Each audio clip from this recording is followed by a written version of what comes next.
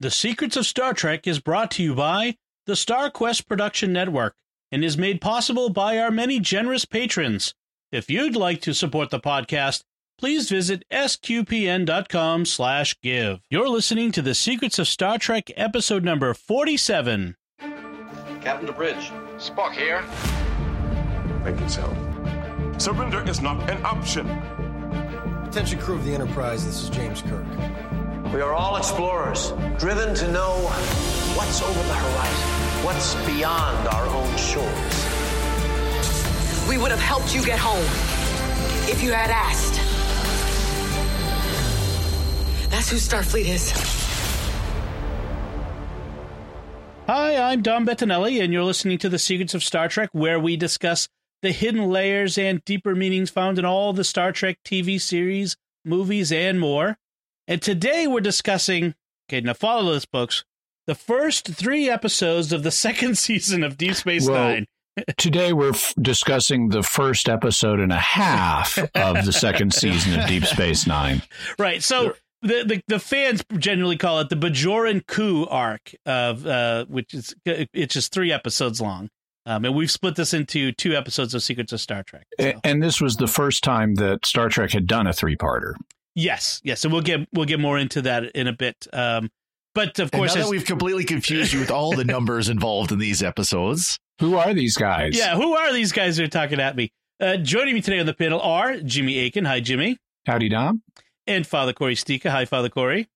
How's it going? And to remind folks, remember to like Secrets of Star Trek on Facebook, retweet the show on Twitter, leave us comments to comment on the show. Subscribe in iTunes, Google Play, Stitcher, TuneIn, your favorite podcast app, or YouTube. Hit the bell on YouTube to make sure you get notifications when we post there. And, of course, share the podcast with all your Trekkie friends and even the Trekkers, too. Help us grow the community and reach more listeners. So we're talking about the second season of Deep Space Nine. We've previously talked about the series premiere of the first season. Now we're in the second season. It's September 26, 1993 is when this broadcast for the first time. And we've got the first 3-parter in Star Trek history. Well, one thing that was kind of interesting to me was this didn't start out from a cliffhanger from the end of the season. Yes. Right. That season 1 was a closed off season. Once season 1 ended, there was nothing there's no cliffhanger. Right. Like a lot of later seasons have. And of course, DS9 or TNG used quite regularly as well. Even Voyager did too. Yeah. Mm-hmm.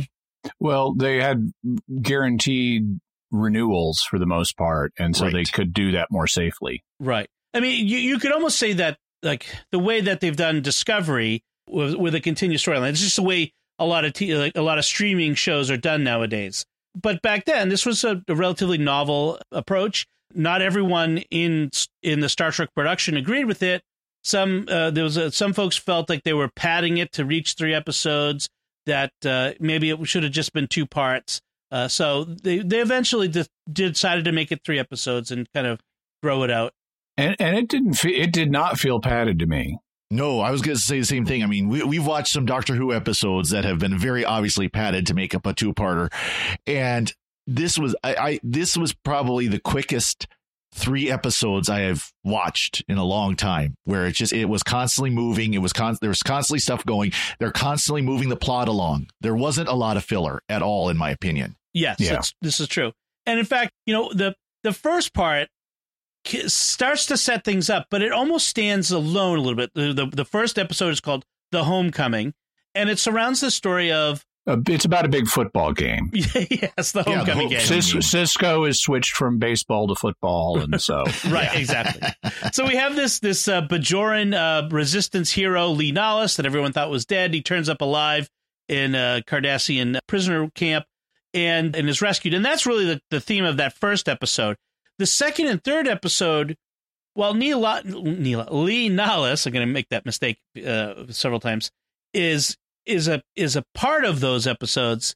He's not the focus. He's not the focus. Way. Yeah. So there's really 2 different things, and it becomes very much more, as my wife put it when she watched this with me, there's a lot more politics in this, and of course DS9 had a lot more politics than the rest of Star Trek anyway. Although later TNG brought in some Klingon politics, but but DS9 really took it to the next level. And I'm glad they did that in this, because they've been talking the whole first season about how the Bajoran provisional government is shaky.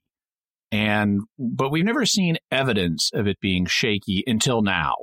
And so in essence, in the first episode, Lee Nollis is the focus, but they also begin building awareness of this Bajoran nativist group called the Circle that is going to attempt a coup in the next two parts. And then Lee Nollis at the end becomes key to resolving that plot line. So he kind of fades a little bit, but this is his, focus episode. And then the Circle will come to prominence and challenge the provisional government. Well, and this is one of the things that makes DS9 perhaps my favorite series, is that there's a world building going on, that, we don't just have, okay, the Bajorans are now free and everything's okay, and now we're going to have adventures. That there's highs and lows, there's problems in the background, not even most of the time, not even necessarily in the foreground like it is here, but there's a background, and you see over time the Bajorans progress toward, from freedom, new freedom, to a stable society and a stable government. And then we get the Dominion War, and then we see development and progress, and things change, and there's consequences that bear out over arcs of episodes. I mean, we talk about this as the first three-parter, but this whole series, as we've said before, feels like a more modern series where there's a long arc of the story that we get. And this is the first season doesn't play that way as much, but this is where it really starts to feel like that the rest of DS9. No, the first season has those horrible standalone episodes like the Dalrog episode with the storyteller, and Miles O'Brien has to be really pretentious. Oh, and the Run Along Home. Oh yeah. Third Shap. I cannot wait till we discuss that one. So let's count three more. So let's talk about. So we have a great guest cast in this one. We have some really great actors. That purple-haired Boslick freighter captain. Wow. Well, yeah, she appears in. She actually comes back in several more episodes later on. She does. Well, although so she's the character who starts the plot rolling, because we've got Quark in his bar. Odo detains him with just some business. Quark says we're going to be friends from now on, which they play with later in this episode and this arc. But then he's really anxious to get up to the holosuites where he's supposed to meet this Boslick freighter captain, who gives him an earring, Bajoran earring that she does not know the significance of. And since she can't take it to Bajor this trip, she gives it to him. And that's what starts the plot rolling, because it turns out this is instantly recognizable to a Bajoran as the earring of Lee Nollis, their greatest hero from the Cardassian Resistance. So that raises a question for me: are Bajoran earrings, because all Bajorans have an earring? It's very decorative, and you're familiar with it. Are they distinctive and individual? See, that's kind of what I think they were getting at. And I think this was the first time they kind of mentioned that each earring is a personal crest, if not like a family crest, that there are symbols on it that are individual to the person, so that if you see it, it's not just decoration that every Bajoran wears a decorative item. It's like a tartan for a kilt. Yes. It's recognizable.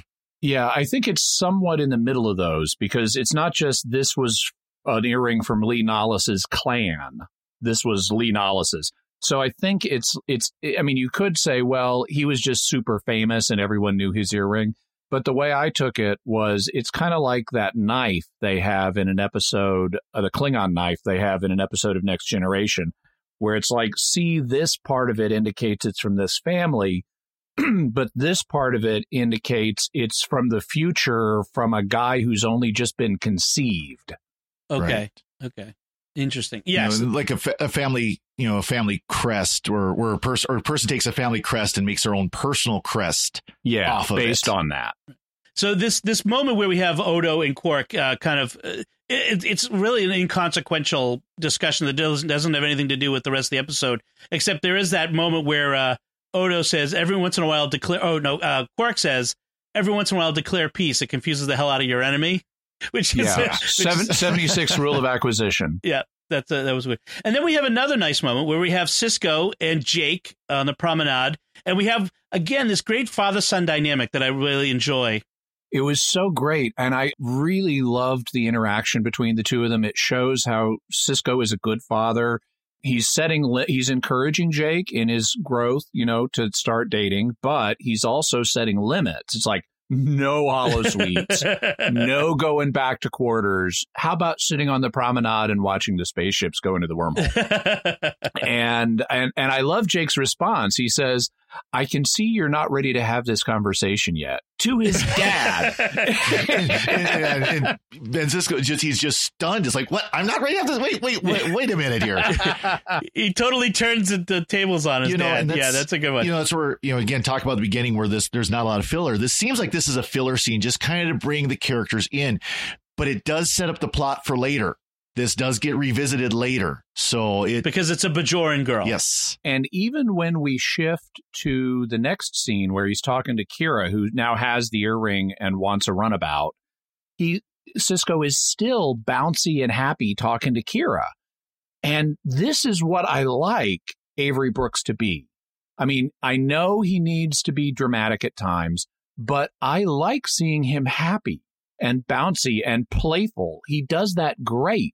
And unfortunately, as his character arc progresses, that gets thinner and thinner. I know you guys are huge fans of Sisko as like your favorite Star Trek captain. I don't really have a favorite Star Trek captain, but for me, it would not be Avery Brooks because he's so serious so much of the time. If he were like this more of the time, he would maybe be my favorite. I think it's because of the arc through the war, and it shows how the war wears on him. But we don't have to get into too much of that. But one of the things I like about this, when Kira shows up, she's very business, I got to get this very important thing. And he makes her wait a second. Sure, just a sec, Colonel or Major at this point. He finishes his conversation with his son. He doesn't just push him off. And that's a very nice moment. So Kira she's got the earring. It says that Lee Nallis is alive and in a Cardassian camp. Yeah. Oh, and by the way, she notes that she had Dax run a DNA analysis on some cells they found on the back of the earring, and it matched Lee Nallis. And so this is 1993. This is today we wouldn't blink about you could do that. But for 1993, that's quite forward thinking. DNA testing was just starting to come in. It was an exhaustive process. And out here in California in the 90s, there was a shift that, I don't know, may have influenced the writing of this episode because it's obviously made out here in California. But they actually changed the laws in California in the 90s regarding DNA collection and retention because they had been just throwing away criminal evidence that they didn't realize would have DNA on it. But there is a famous murderer now known as the Golden State Killer who they had some DNA from, and there was a lobbying movement to start retaining that DNA. And so in case he could be caught in the future. And recently he was caught when a family member put their DNA in an online database, it nailed the Golden State Killer. We now know who he is. So, but this was something that was kind of bubbling in California in the 90s, was all this, how can we use DNA stuff? And so I was very forward thinking of them to include that in this episode. So let's talk a bit about the state of Bajor at the start of the second season. So at the end of the first season, Kai Opaka, who is the head of the Bajoran religion, their pope, essentially, she's gone. Yep. Mm-hmm. The provisional, and she was very pro-Federation, pro-Sisko. The provisional government is, as according to Kira, made up of political opportunists. This is a government that formed in the wake of the Cardassians leaving to kind of set up a new government, sort of what happened in the United States at the end of the War of Independence. And we had the Articles of Confederation and Continental Congress, and then they set up a permanent government. Well, the Articles of Confederation was meant to be that, but it didn't work. Of course, yes. And then the planet's population is divided. There's a lot of factionalism. There's some rioting. Well, yeah, we're told there are religious riots throughout the Southern Islands since the loss of the Kai. So, wow. Right. And which means the Vedic Assembly, which is essentially like their bishops, have to elect a new Kai. And they're taking a huge long time. The Kaiopaka hasn't been here for ages. What's the holdup, guys? You got super long conclaves? Exactly. I mean, which is right out of Catholic history. We had similar circumstances where they would go for years without electing a pope. And the cardinals would be sitting there arguing and fighting, and they had the political intrigue and all this kind of stuff, just like we see on Bajor. And that's actually how we got the conclave, because the the cardinals were taking too long to elect a new pope. And so they were locked in by the populace and given a bread and water diet until they did their job. Which is the meaning of the word conclave, right? To lock with a key. Yeah. So Bajorans, just take a lesson from us. Lock them in a room until they come out with one. Although, as long as it's not Kai Wynn, just don't elect her. She did okay in the end. She was sharp elbowed, but she came out okay. Yeah. Well, we'll talk more about Kai Wynn throughout these 3 episodes. That's for sure. And then Kira believes that Lee Nallis's return could fix all of these problems as the legendary leader who returns to save them. He's like essentially a Bajoran version of George Washington. Yeah. Is that fair to say? Yeah. At least in the popular consensus. So Kira wants to take this Starfleet runabout and engage in an action that could be considered an act of war with Cardassia, which I would say would create a diplomatic incident between Cardassia and the Federation, because she's in a Starfleet ship. But they address that because, Sisko says he takes counsel from Dax first, and her response is, well, what are they going to say? Because they've said they've released all of their prisoners.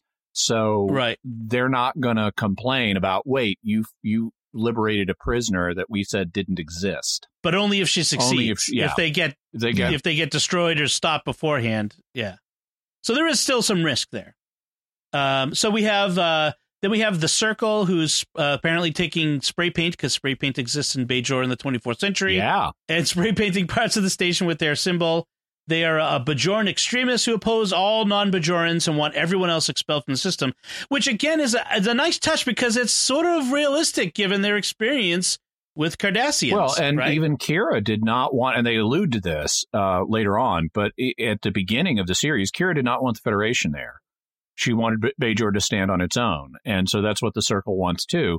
And they even play on the fact that Kira has not been a fan of the Federation, but she's gained enough respect for it now that she's not going along with these new terrorist plans. Incidentally, so also the Circle, once they get going, they brand Quark on the forehead as a symbol of whatever.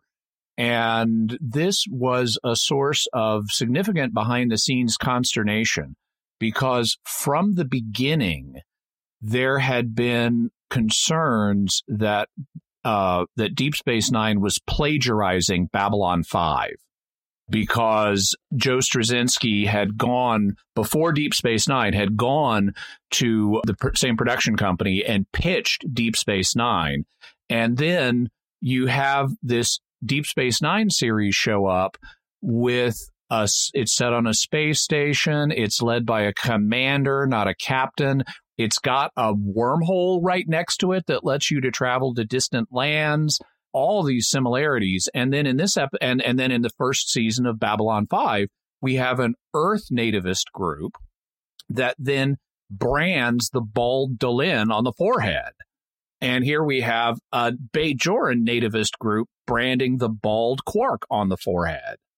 And so there was a lot of controversy about that, although it seems from the production schedule, and Straczynski has said that he thinks that the creators of the show were not aware of Babylon 5, but the network executives may have influenced them in this direction. Kind of done hey, I've got a great idea. Why don't you do a Star Trek series set on a space station? That'd be great. With a commander and a wormhole. And then based on the production schedule of the 2 seasons that were kind of airing contemporaneously, it looks like they had the idea for the Circle and the branding independently.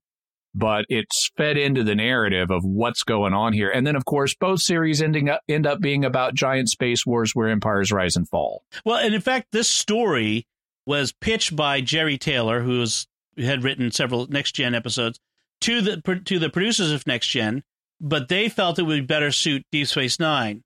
So the original story focused on a Bajoran woman who's picked up by the Enterprise on a mission to rescue a leader of the Bajoran resistance. Then she would discover that the leader didn't want to be a leader anymore and had become fed up with leading and so on and so forth. And now we saw how it got changed. And so when it became Deep Space Nine, it was altered from a reluctant hero to a mistaken one based upon the 1962 John Ford movie, The Man Who Shot Liberty Valance, which is an interesting parallel. Right. So just to spell that out for people who don't know that movie, it turns out Lee Nollis, the facts of what happened to him have been blown all out of proportion. He defended himself against a guy who was sort of semi-helpless anyway, and it got transformed into this he's the greatest guy ever military leader when in fact he was not. Yeah, so he's the mistaken hero who feels unworthy of the sacrifices of others, that make them on his behalf, or of the image that they hold for him. I mean, so there's this interesting story that develops behind him. Kira and O'Brien, Sisko sends O'Brien with her. They go to this Cardassian prisoner camp to rescue them. Jimmy, I can't hear you. Sorry. Get through the force field or surrounding the prisoner of war camp. They do this routine where Kira is playing a prostitute and O'Brien is playing her pimp. Mm-hmm. And it's like, wow. Well, this same scenario plays out several times throughout Deep Space Nine's history, especially with Gul Dukat and some of the time travel episodes where they go back in time. Bajoran comfort women and stuff. Yeah, so they but it's definitely a product of its time. So it turns out that Lee Nollis wasn't the one who had arranged to get his earring out, but one of the other prisoners. And the runabout can only beam people in pairs. Right. So they have to go down on the surface, and then they have to rescue all of them, and 4 of them stay behind to give them a head start. And I'm sitting there going, so why don't you just beam them back up in pairs? Like, once you get going. Well, I think there's the force field which they can't beam through. Well, they weren't in the force field anymore. They had gotten outside the wire, so to speak. But it can, as we see in the later episode here, it can only beam 2 people until they need to beam 6. Exactly. I was going to bring that up in the siege, I think it was. Yeah. It's kind of like in Alien, the Nostromo has a life raft that won't take everybody. So right. Which that's planning sounds like ahead. poor planning. Yeah. I did think, though, it was a very dramatic moment where, and you could headcanon this as well. They couldn't because they had to really race home quick in order to evade security that was now going to be on them. So they couldn't be beaming people up in that situation. But they have this very dramatic moment, which is very character revealing, where Kira's goal is to get Lee Nollis back at all costs, and she wants to save other people if she can, and she's waiting for other people to come to the shuttle, and O'Brien tells her, if we're going to go, it has to be now or we will never leave.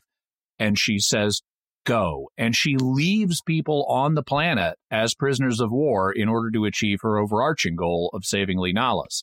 And that's a very dramatic moment. It's very character revealing. I thought it was very effective. And of course, it turns out okay for those guys left behind because they all get released. Right. When they get back, Dukat is on the phone, so to speak, and apologizing about the quote unquote, air quotes, I'm making air quotes, overlooked prisoners. Yeah. Boy, I hate that when the bureaucracy misses a whole bunch of prisoners of war that they weren't supposed to have and they swore they'd already gotten rid of. I hate when that happens. And they've been keeping them alive this whole time in this prison camp. Now, which raises a question that they don't address, which is, who were these people and why were they keeping them? Why didn't they just release them? I mean, I could understand keeping Lee Nollis if he's the great war hero. Were these all great war heroes? If they were, why don't they talk about that? It would make sense because if they were all in the same prison camp, if they release those guys, they'll go back and go, but Cardassians still have Lee Nollis. Oh, well, you could always arrange that problem to be taken care of when you release the others. Yeah, why don't they just kill Lee Nollis? If they're it could be like the movie The Great Escape, where there was the one camp that everybody who, and this is actual historical aspect of World War II, there was the one camp that those who were well skilled at escaping would end up in because it was the more difficult camp to escape from. And that could be what this would, I mean, this is kind of headcanon admittedly at this point, but it could be something like that. I love that strategy of these are the guys who are the most inclined to escape. So let's all put them together and see how that works out. Exactly. It worked just great, didn't it? Yeah. So again, let's talk about the guest casting here. So Lee Nollis is played by Richard Beymer, who you may know as You may know him from such movies as West Side Story, where he played Tony in 1961.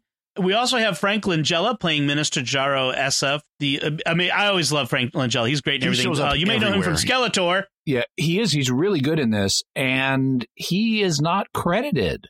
If you watch the credits, he's not credited for playing over all 3 episodes because he did this as a favor to his daughters who were fans of the show. That's funny. And so, Interesting. So I was going to say, you may know Frank Langella's voice if you're of a certain age as Skeletor from He-Man. But he's one of those actors. He's one of those actors who just shows up everywhere. I mean, you look at his list, and it's just a who's who of stuff that he's involved in. He's a very, he's a guy who works. Let's put it that way. Yeah. So he shows up, and so Lee Nollis is on the station. He's getting all kinds of attention, and the politician shows up, and it basically says to him, you can't blame a politician for wanting to talk to the crowd.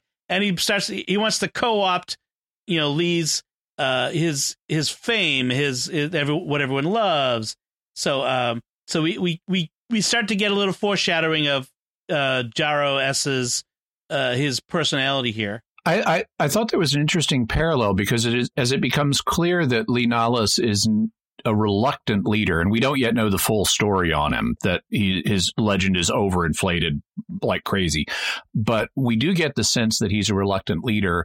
And there's an interesting parallel there to Cisco, who is also very much a reluctant leader that is not comfortable with the role the Bajorans want him to play. And Lee Nollis is kind of in that situation, too. That's true. Yeah, Cisco doesn't really want to be the emissary. Right. And that actually plays out in a later episode, which is really good, where he realizes maybe it's not so bad. So we have this branding of Quark where the Circle has attacked him. We have that wonderful moment where he's paying Rom, 1 for you and 6 for me. And Rom complains. Yep. And Rom complains and says, "Oh, you're right. 1 for you, 7 for me." That's much more fair. That's much more fair. So Quark gets branded, and there's this moment that's uncomfortable where Quark says he's going to sue the provisional government, and he's very upset. And Cisco barks at him, "Not now, Quark." I mean, this poor guy just got branded. That seems a bit insensitive toward a victim who's expressing his pain and suffering in a way appropriate to his species. Yeah. I think there's a lot of anti-Ferengianism in Star Trek. Well, we saw that at the first episode of Voyager where, the poor ensign Harry Kim is being, inconsiderate. Yes. Who is it specifically at the Academy who told you to watch out for Ferengi? Yeah. The one thing I like about this is we don't get a heavy-handed morality play about racism and xenophobia. But it does turn up because Jake's date cancels on him, and because her father doesn't want his daughter dating a non-Bajoran. So we get the story without them having to bang us over the head about the parallel to American history, that sort of thing. It's nice to have the issue raised and dealt with in a way that we don't have to have endless sermonizing about it. Exactly. Which even Deep Space Nine does veer into that later on, but at this point, not so much. Right. And then Kira, when she went off to rescue Lee Nollis, she figured there would be consequences for her actions. And we start to see them now, where she is replaced. She's given a reward. Oh, yes. Quote unquote. She's promoted, but without a specific posting, and is replaced as liaison to the Federation on Deep Space Nine by Lee Nollis. Mm-hmm. And in both cases, we have a phenomenon. I forget the exact Italian phrase for it. In Italian, it's to promote, to remove. In English, it's promotion to oblivion. And that's what's happening to both of them, because the Minister Jaro wants Lee Nollis off Bajor, so he can't interfere. He can't become the leader that Kira wants him to be. And so he gets promoted up to Deep Space Nine. The only position that's suitable for him there would be the Bajoran liaison. That means Kira has to leave her position, so she gets promoted to an even greater oblivion. She has no assignment. She gets a desk job somewhere eventually, maybe. Yeah, but they don't even give it to her immediately. She spends all this time in a monastery. And they give Leah this title, the Navarch, which is a new title for a Bajoran religious leader, which is he's outside the command structure of the Bajoran militia, so he doesn't get to give orders to people, and he's expected to report directly to the prophets. we'll see how that works out. Whether the prophets actually care, accept his reports. Yeah. The interesting is Navarch is a Greek word meaning leader of ships, and in Greek, an admiral is Navarchos. Incidentally, Lee Nallis, and we kind of skipped over this a little bit, but one aspect of Lee Nallis's reluctance to embrace his new role is he actually stows away on a ship that's going to the Gamma Quadrant, and he plans to stay there permanently, from what he implies. And he gets caught, and the aliens are like, "We found this stowaway, Captain Sisko. What do you want us to do with him?" And that's really a dramatic move, to run away that quickly, that dramatically, away from your home planet, never see anyone ever again. It's like he's reimposing exile in a Cardassian camp on himself. Yeah, this is when he reveals to Sisko what really happened in his story, with how everyone has mistaken him as this great hero and leader. What he did was he accidentally killed this Cardassian gull in this embarrassing moment. And Sisko keeps his secret, because Sisko knows that Lee is important to solving Bajor's problems. Him as a symbol, right? And that it's good for the Federation to have him as a symbol, which is a nice thing for Sisko. It's character revealing for him. He's a little Minister Jaro himself on the other side, right? But he basically tells him to suck it up and do what's good for Bajor, which is kind of what Sisko's already doing when he's sucked it up as in his role as emissary, whether elected or not. And so Minister Jaro is the one who's sort of maneuvers all this, and that's how we end this episode on this sort of cliffhanger of what's going to happen to Kira. And so we start with the next episode, The Circle. So the first one's The Homecoming. This one is The Circle.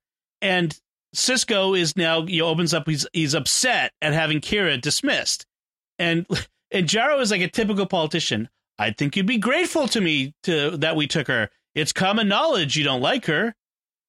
No. Yeah, exactly. Well, how is this common knowledge? And Sisko basically calls him a windbag to his face, like literally calls him a windbag, which is that's making an enemy of this important politician. I like he also, makes the point. He is really kind of smooth as a politician. He says, "Well, the Federation doesn't consult us in the promotion of its officers." And that kind of knocks Sisko back on his heels, A, because it's true, and B, because it's implying Kira's getting a promotion, and he doesn't know it's to oblivion. So he's like, he wants to be supportive of Kira and getting a promotion. Mm-hmm. Right. Yeah, but as a commander in his XO, usually the custom would be he'd at least be consulted, and he wasn't. But that's because of the uniqueness of the situation. That's just the way it is. And of course, Jaro wants Lee on DS9, where he can be a symbol, but far enough away not to threaten his political power. And then this whole episode, not a little episode, this whole little beat of the story ends with Sisko getting a call from Jake. Yeah. "Dad, you should come to the quarters." And so earlier I praised DS9 for being forward thinking. Now I've got a minor criticism for being backward thinking, because today, what's happened is the Circle has tagged Jake and his dad's front door with spray paint.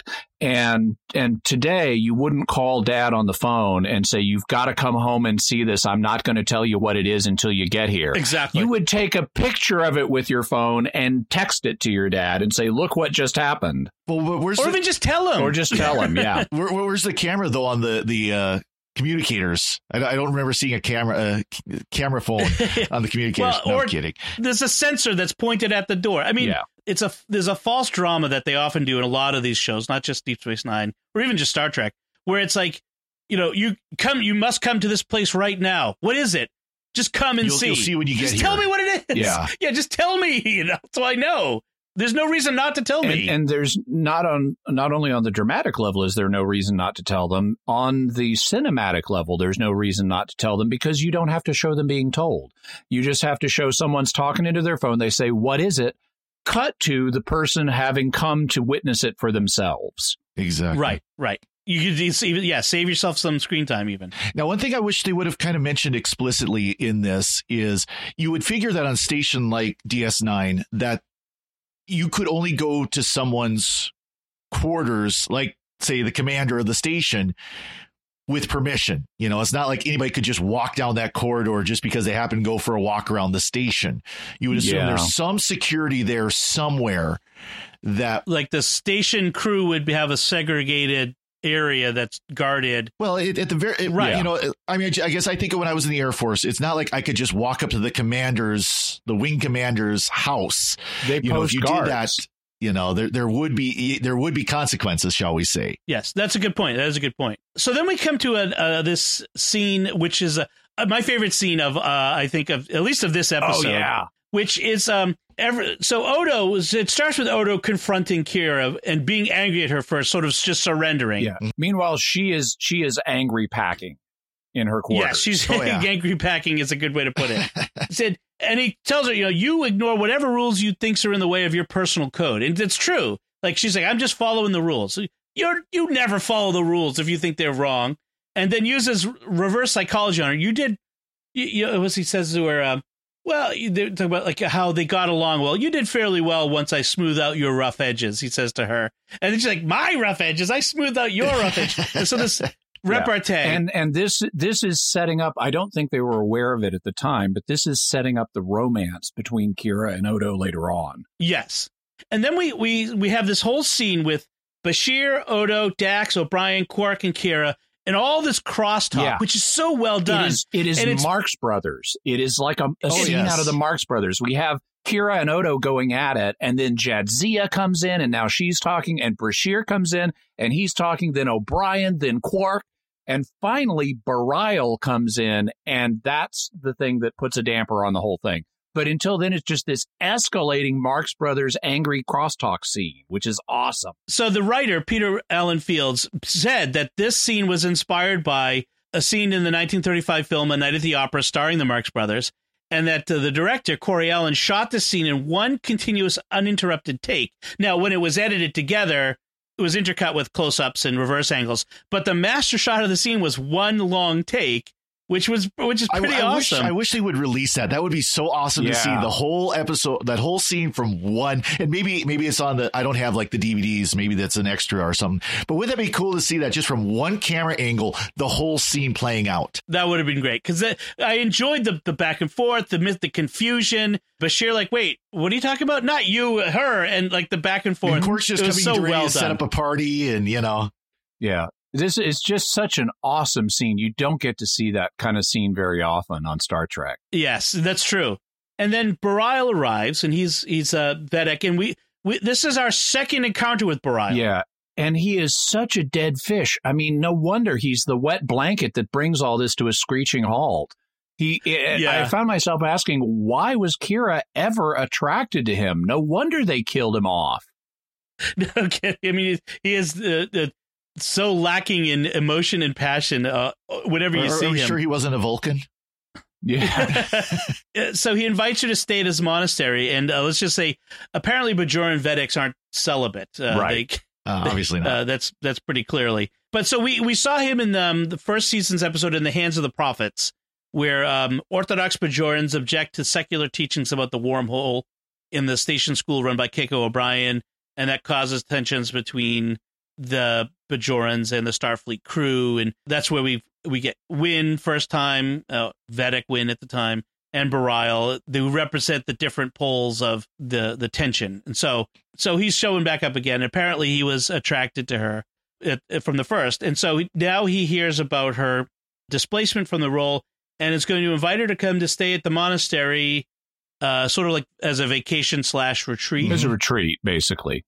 I want to bring up one thing here that the writers have talked about in retrospect, which is the scene where Kira departs from Ops is, and she talks to Lee Nallis. And before we get to that part, she has this long, slow kind of silent saying goodbye to Ops, where she walks through it, and then Lee Nallis shows up. And the writers talked about how like some of them felt like this was his last consequential moment in these 3 episodes, that, his story arc just sort of goes nowhere from here. I mean, he has some moments and eventually until he heroically dies.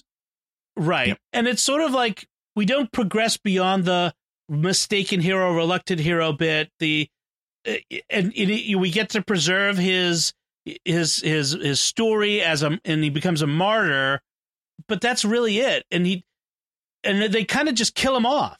Mm-hmm. I mean, we see a little bit of fighting, and we'll talk about in the next episodes of Secrets of Star Trek. But we will see, he kind of takes up the resistance fighter mantle again. Yes, and so he kind of comes alive in that. It's something he knows, but one of the problems is they'd gotten this fairly well-known actor. I mean, he wasn't an A-lister by any means, but they weren't sure they could get him back for the future. And if you have Lee Nallas sticking around, he's got to show up. And so they realize we got to kill him off. And so they kill him off, and then they bring in Kira's next boyfriend, who becomes first minister. It was Shakar. Shakar, yeah. And so he ends up sort of becoming the Lee Nallas character later on. The resistance hero who becomes the leader of Bajor and becomes a romantic interest for Kira. But but it felt like, so I don't know. Do you guys feel like that the character development just kind of got lost, or was there something? There's so much going on in these episodes. I didn't feel it was a problem. I mean, he continues to be the kind of reluctant, but I'm sucking it up. I'm doing what Bajor needs. He does do things like and we won't talk about this till the next episode, but like when the Bajoran officials, military, get to the station after the Federation's supposed to have evacuated, he's like there, he's doing his job and all that stuff. We shift here, and there's a shift in time. I mean, there's a clear shift in time where we now are at the monastery. Kira has been there for some period of time. We're not quite sure. And she is so not suited to it. Yeah.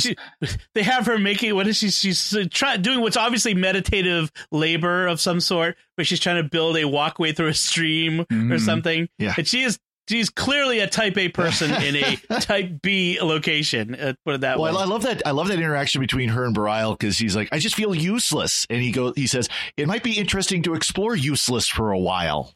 Mm-hmm. Exactly. And that's well, it's a good spiritual, as Catholics, we understand the need for something, we think work is important, as we talked about in a episode of Secrets of Doctor Who a while back.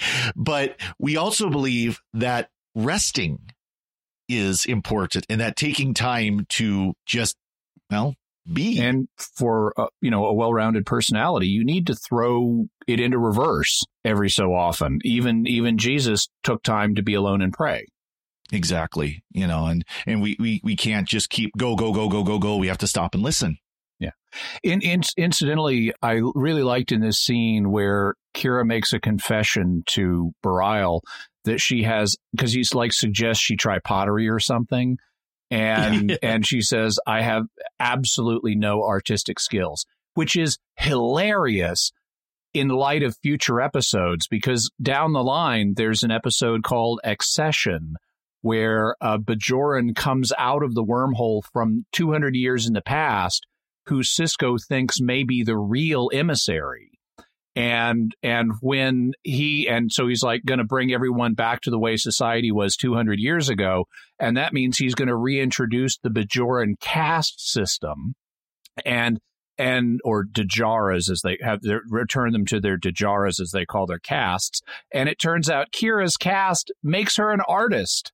And it's just hilarious. Yeah. Yes, that did not turn out well either. Yeah. Also, and then when she has her orb experience in this episode and it's all over and she doesn't want to tell Bareil what she saw, it's like, definitely woodcrafts. So that's worth bringing up next. So he takes her to have her first orb experience, and orb experience has become a little more mundane a little later. I mean, Sisko has more of them. She has more of them. But at this point, it's still a very new and unique thing. It's basically like getting to go to Sister Lucia from Fatima and have her get a vision just for you. And this would be a very rare thing not many people get. Very, very much like we would consider a mystical experience in the church. This miraculous vision And she says, all my life I've dreamed of this. And then Bareilles' last, when she said, I don't know what to do, his last bit of advice, as we mentioned, was be useless, Nerys, as he says to her. And then so she has this orb experience, and she sees some things that we'll see, that sort of flashes of things that will happen later in this episode and then the next episode. But then there's one like where she's suddenly naked, and then suddenly Bareil is naked, and I'm like, man, I think I had weird dreams like that in high school. Yeah, no kidding. Like showing up to class naked. Yeah. It's a little bit of like the insecurity dreams or something. I don't know what the prophets are saying. That is a foreshadowing for later in the season, and yes, that's true. By the way, this is speaking of such dreams. I mean, we have had. It's normal for people to have that kind of dream. I have very frequently. I don't remember the last time it happened, but in my adult life, decades after I left college, I would continue to have dreams where it's like I'm in college, it's the end of the semester, and I suddenly realize there's a class I haven't shown up for, and it's time for the final. And yes. and this just happens. And it's like, why does my subconscious, and I know other people have those too, and it's like, why does our subconsciouses fixate on college in that way? What is it about that time of life? Is it so stressful? And what did people dream about before going to college was normal? Did you dream it was like it's time for the harvest and you forgot to plant the crops or what? Yeah. Well, I wouldn't be surprised if that was. I actually wouldn't be surprised if farmers to this day have that kind of dream. I'll have to ask some of my parishioners. And I've had the same kind of dream at seminary where I'm standing in front of the classroom door. It's the first day of classes. I know I have to go to class. I just don't know what class, what room, what time, So same kind of thing. I've had the high school one where I'm back in high school and I have that anxiety about where I'm supposed to be in the test I'm supposed to be taking and wandering all over. So the vision ends just as Bareil and Kira are about to kiss. And then we are back to the station and we have Odo and recruiting Quark, deputizing him.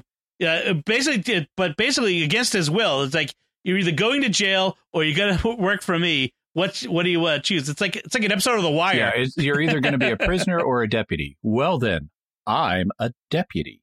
Which is a great line. I'm proud of that. Yes. And we got a key plot point, which is that the Circle isn't just a bunch of hooligans, spray painting stuff, that they're actually arming themselves. They're an army. They're going to have a coup, and that they're getting their weapons from these aliens called the Krasari, which Odo says that doesn't make any sense. They're botanic DNA traders, which is interesting. I'm not sure what that is. They trade botanic DNA. Thank you for clearing that up for me. And then Quark is the one who found this out. So Quark is actually very important to this. We get, let's see, where we go from here, back to the monastery garden. This is a little bit in ops. We go back to the monastery garden where we had that scene where Kira and Bareil are walking, discussing the aftermath of the vision, which she's clearly uncomfortable with the way it turned out. She is not just uncomfortable. She is lying her face off about what happened. It's like, man, if I had an intense revelation I was not comfortable with, it's like, I'm sorry, I can't talk about it. I would not be lying about what the gods just revealed to me. You can tell that Bareil was apparently had a vision with her that he was hoping was reciprocated. Yeah. And it was, but she didn't want to tell him. That's kind of uncomfortable a little bit there. Like, he went to the station to invite her because he had a romantic, let's call it romantic vision of Kira. Yeah, exactly. That's a little uncomfortable. I can only assume that this is the only thing that ever attracted Kira to Bareil was that this orb thing, that she thought it was the will of the gods for her to maybe mate with this guy. Yes, let's that's probably all your worst relationships come from orb experience. Don't do that. It's just swipe left on the orb.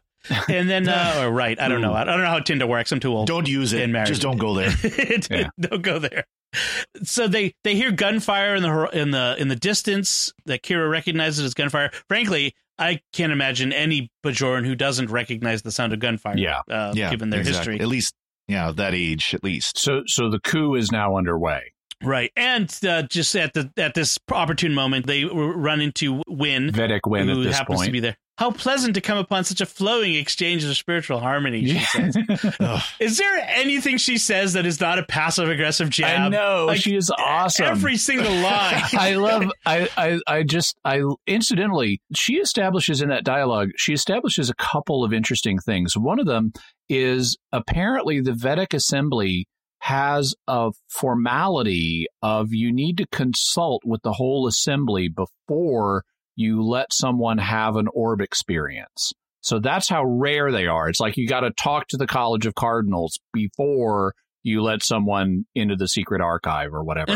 But then Bareil says that's a formality. Yeah, so he says that's never been strictly enforced. So there are exceptions to that. But it's an indicator of just how rare this is. And it explains or sheds light on something we learn way down the line, which is Wynn has never had an orb experience. And so although she implies that she did, she kind of says, well, I always make sure they know first. Mm-hmm. Yes, I consult with the assembly in advance. Yeah. As a courtesy. Oh, I took that as if I'm letting someone else have it, but she leaves it open-ended, though. She doesn't specifically state that she's never had one. But later she's explicit about the fact that she feels wronged that the gods have she's never given her a vision. And so that's, in hindsight, that's sheds some light on this episode, obviously unintended by the writers at the time, but she's now jealous of Kira for Kira having had this experience. And then we get the great passive-aggressive stinger at the end of the second act break, where she's inviting Kira to stay at the monastery. It says, feel free to stay as many days as you like. Even a week if necessary. Don't get comfortable. You ain't staying. Yeah. Well, even before that, she says, a worthy endeavor for someone who's led such a life of violence, child. Oh, yeah. She's always calling Kira child, too. But I love just the way the sentence gets more and more nasty as she goes, you feel free to stay as many. So feel free to stay. That's all she really needed to say if she was being nice. As many days as you like, and now we're putting a time limit on it, even a week, further limit, if necessary, if you further limit. It just keeps turning that screw. Yes, that is a masterful line there. So that's a good place for us to finish our stay for this first half of our discussion of the Bajoran Coup arc. We've got basically 1.5 episodes through. We've talked about the homecoming and half of the circle. Next week, we're going to talk about the second half. But if you have anything you want to say on what we've talked about so far, any comments on it, you could write to us now or wait till we've talked about both. But go to the sqpn.com/trek or the SQPN Facebook page and leave us some feedback on today's episode or next week's episode, or send us an email to trek@sqpn.com. You can find links relevant to our discussion on our show notes on sqpn.com. And like we said, we'll be back next time. We'll be discussing the second half of this 3 episodes. Until then, Father Corey Stika, thank you for joining me and sharing the secrets of Star Trek. Glad to be here as always, and thank you, Dom. And Jimmy Aiken, thank you as well. Live long and prosper. And once again, I'm Dom Bettinelli. Thank you for listening to the Secrets of Star Trek on StarQuest. And remember, be useless.